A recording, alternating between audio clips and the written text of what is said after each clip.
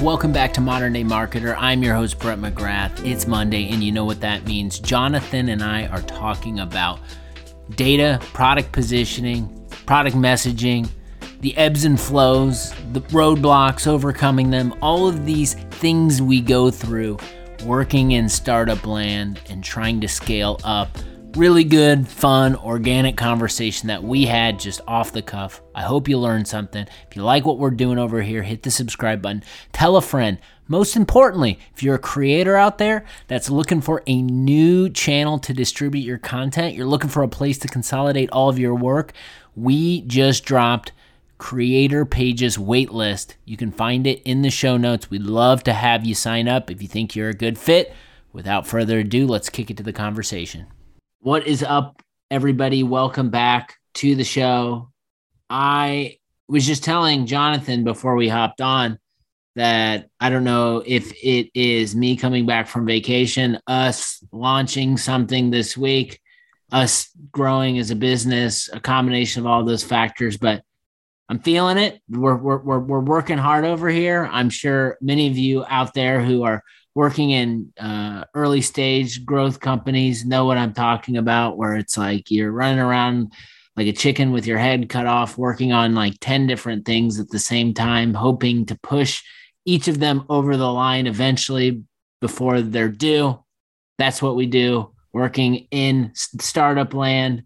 But we're here. We're having a conversation. We're going to talk a little bit about what's going on at the Juice, what we're thinking about. And hopefully these conversations can help you, or at least maybe serve as some therapy, saying you're not the only ones out there dealing with some of this stuff. So how's that for an intro, Jonathan?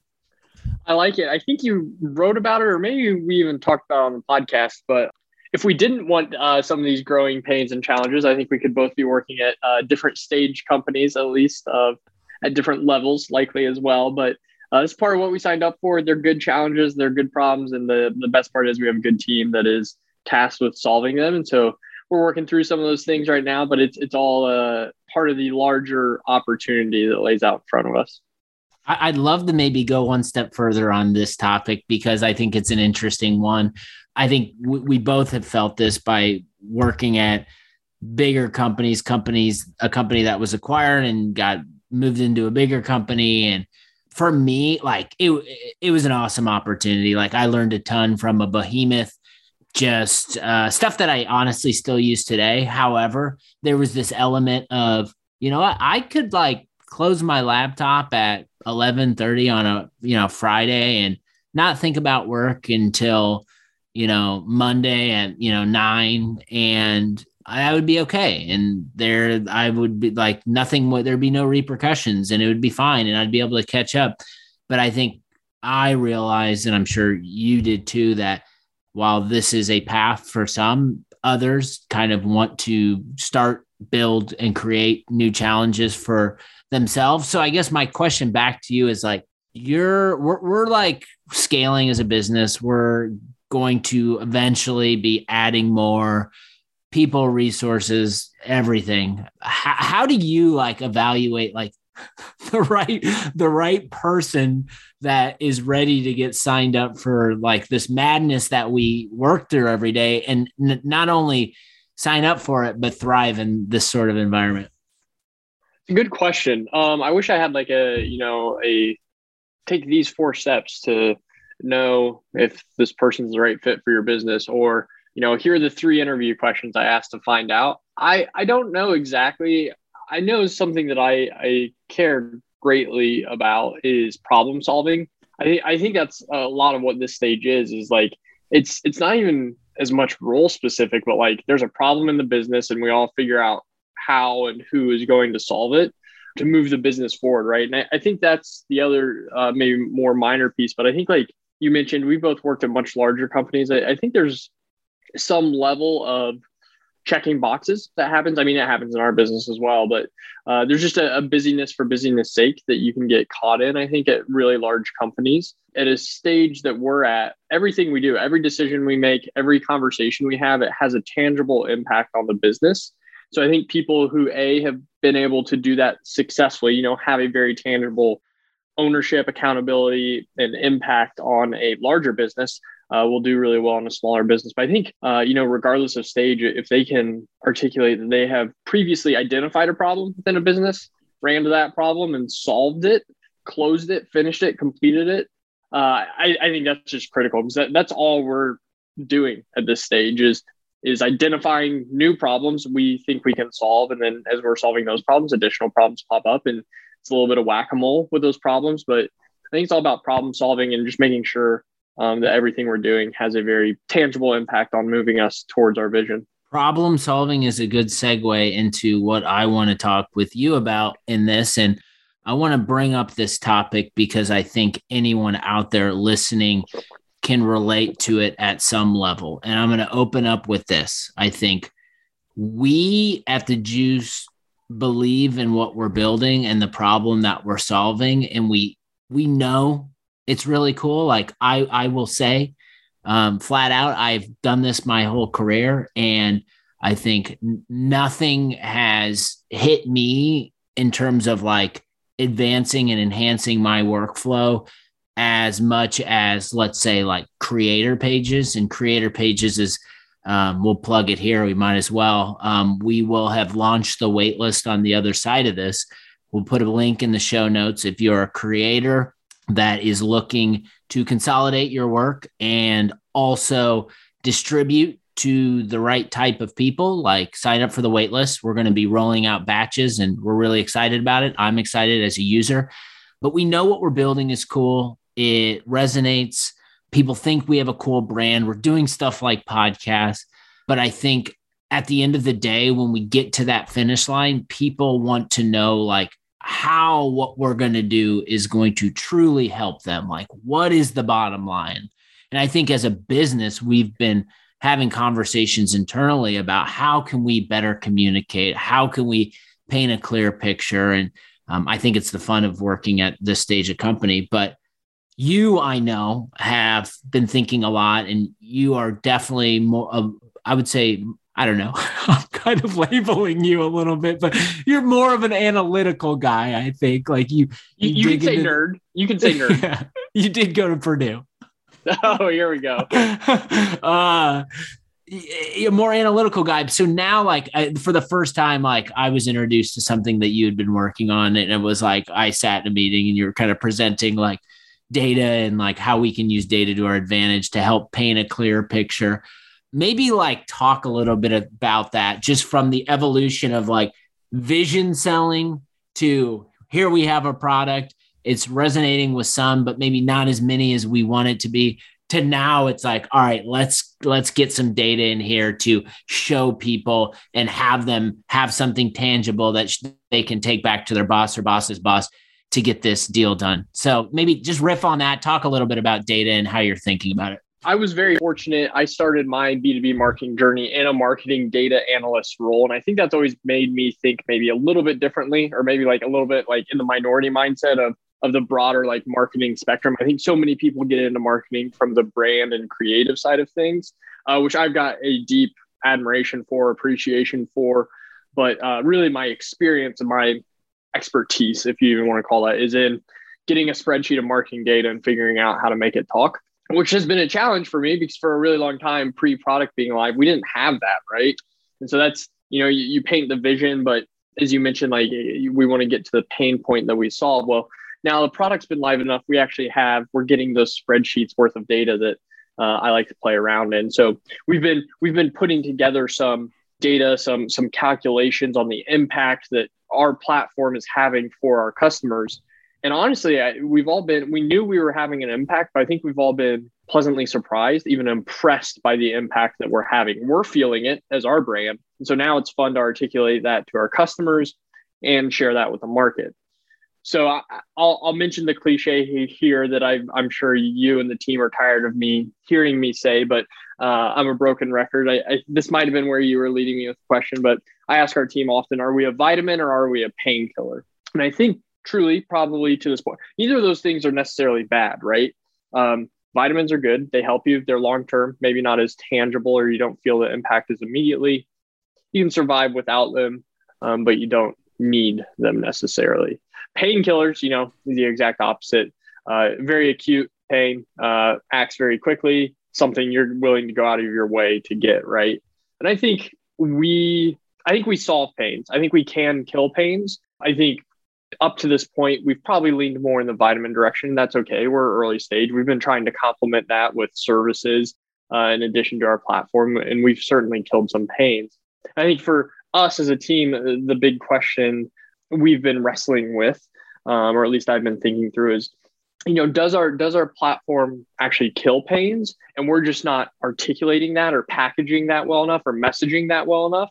Or is there something in the actual product that isn't killing pain, and we need to build something net new to find that pain and kill that pain? So we're experimenting down both those tracks. Everything at this stage is an experiment and a test, and we're going to start interviewing brands. We've interviewed members, our individual users previously. Next quarter, we're going to start interviewing brands and users on the brand side. So really excited to continue to poke at that and try to figure it out. I think we're certainly starting to move at an accelerated rate, at least in the direction of killing pains. So the data, I think, in just the data that we're pulling is a level up for us. And I can see the way that we can use this to our advantage to help paint a clearer picture.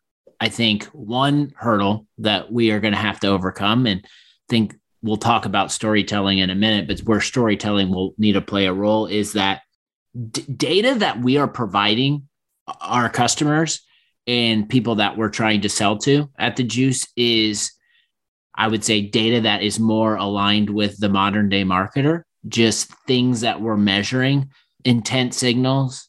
We can talk about examples like, follower count, stuff like that. It's not as, it's a little bit non-traditional, whereas, typically a marketer would want to measure number of leads and those sort of metrics. So I think for us, as someone who's in it every day, it makes sense. And it's okay, I get this, we're pushing this forward, because we're not gating people and pushing people through process. Some of these old out of date metrics don't really matter to me as the marketer. And I'm more want to focus on some of these new modern day metrics. What sort of challenge do you think does that present? Right. So it's not only do we present this data, but this data is maybe not exact. Not everything is exactly what you're used to measuring, but we think this is what you should be measuring because this is where marketing is going. How do you wrestle with that? It's really tough to find a pain point you want to attack, and then how people typically solve for that pain point we don't necessarily agree with. So you have to identify the pain point and then convince people there's actually a better way than the way they traditionally solve for that pain point. So we talk about this a lot on the go-to-market side of our business.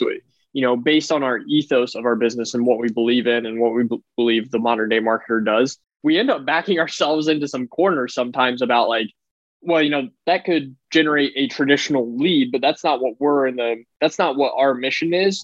What we would rather do is create a high quality connection. How do we provide a connection point that isn't just passing contact information to our customers? So we're doing some of that with intent signals, and then providing the people that would traditionally be leads, we're providing them the opportunity to raise their hand and say, I'm ready to be a lead, or I'm ready to learn more from this brand. But it gets really hard when you're then selling and asking for people to pay for the platform.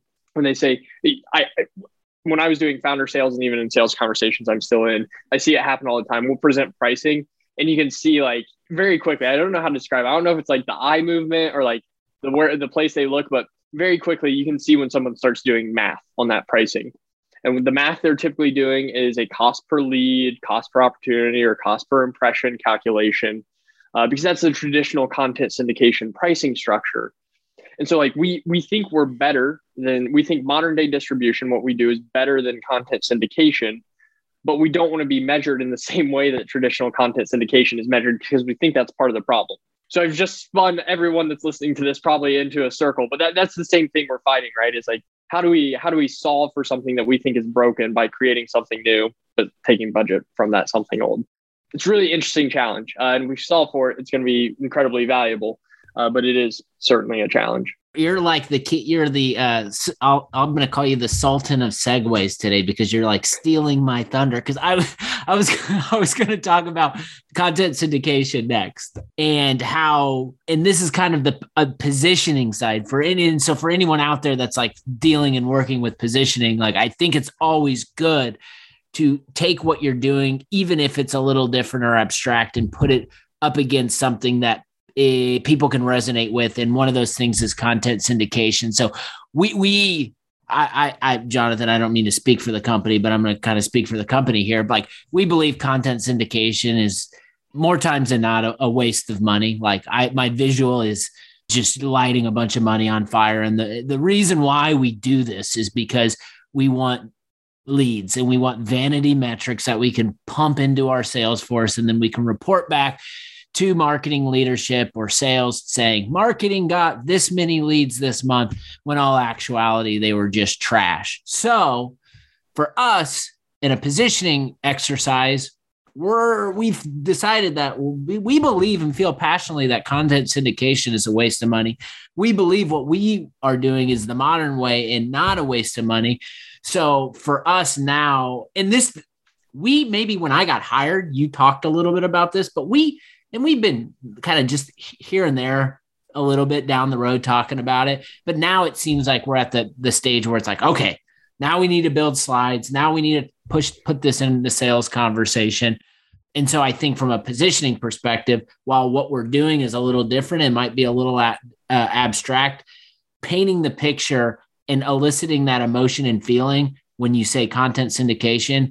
The marketer on the other side, I don't know about you, Jonathan, but I don't think I've ever met any marketer who's built their career on the back of content syndication. So we want to use that to our advantage. I talked to 100 marketers in 100 days before we started The Juice. We've talked about that on this podcast. I asked almost all of them about content syndication.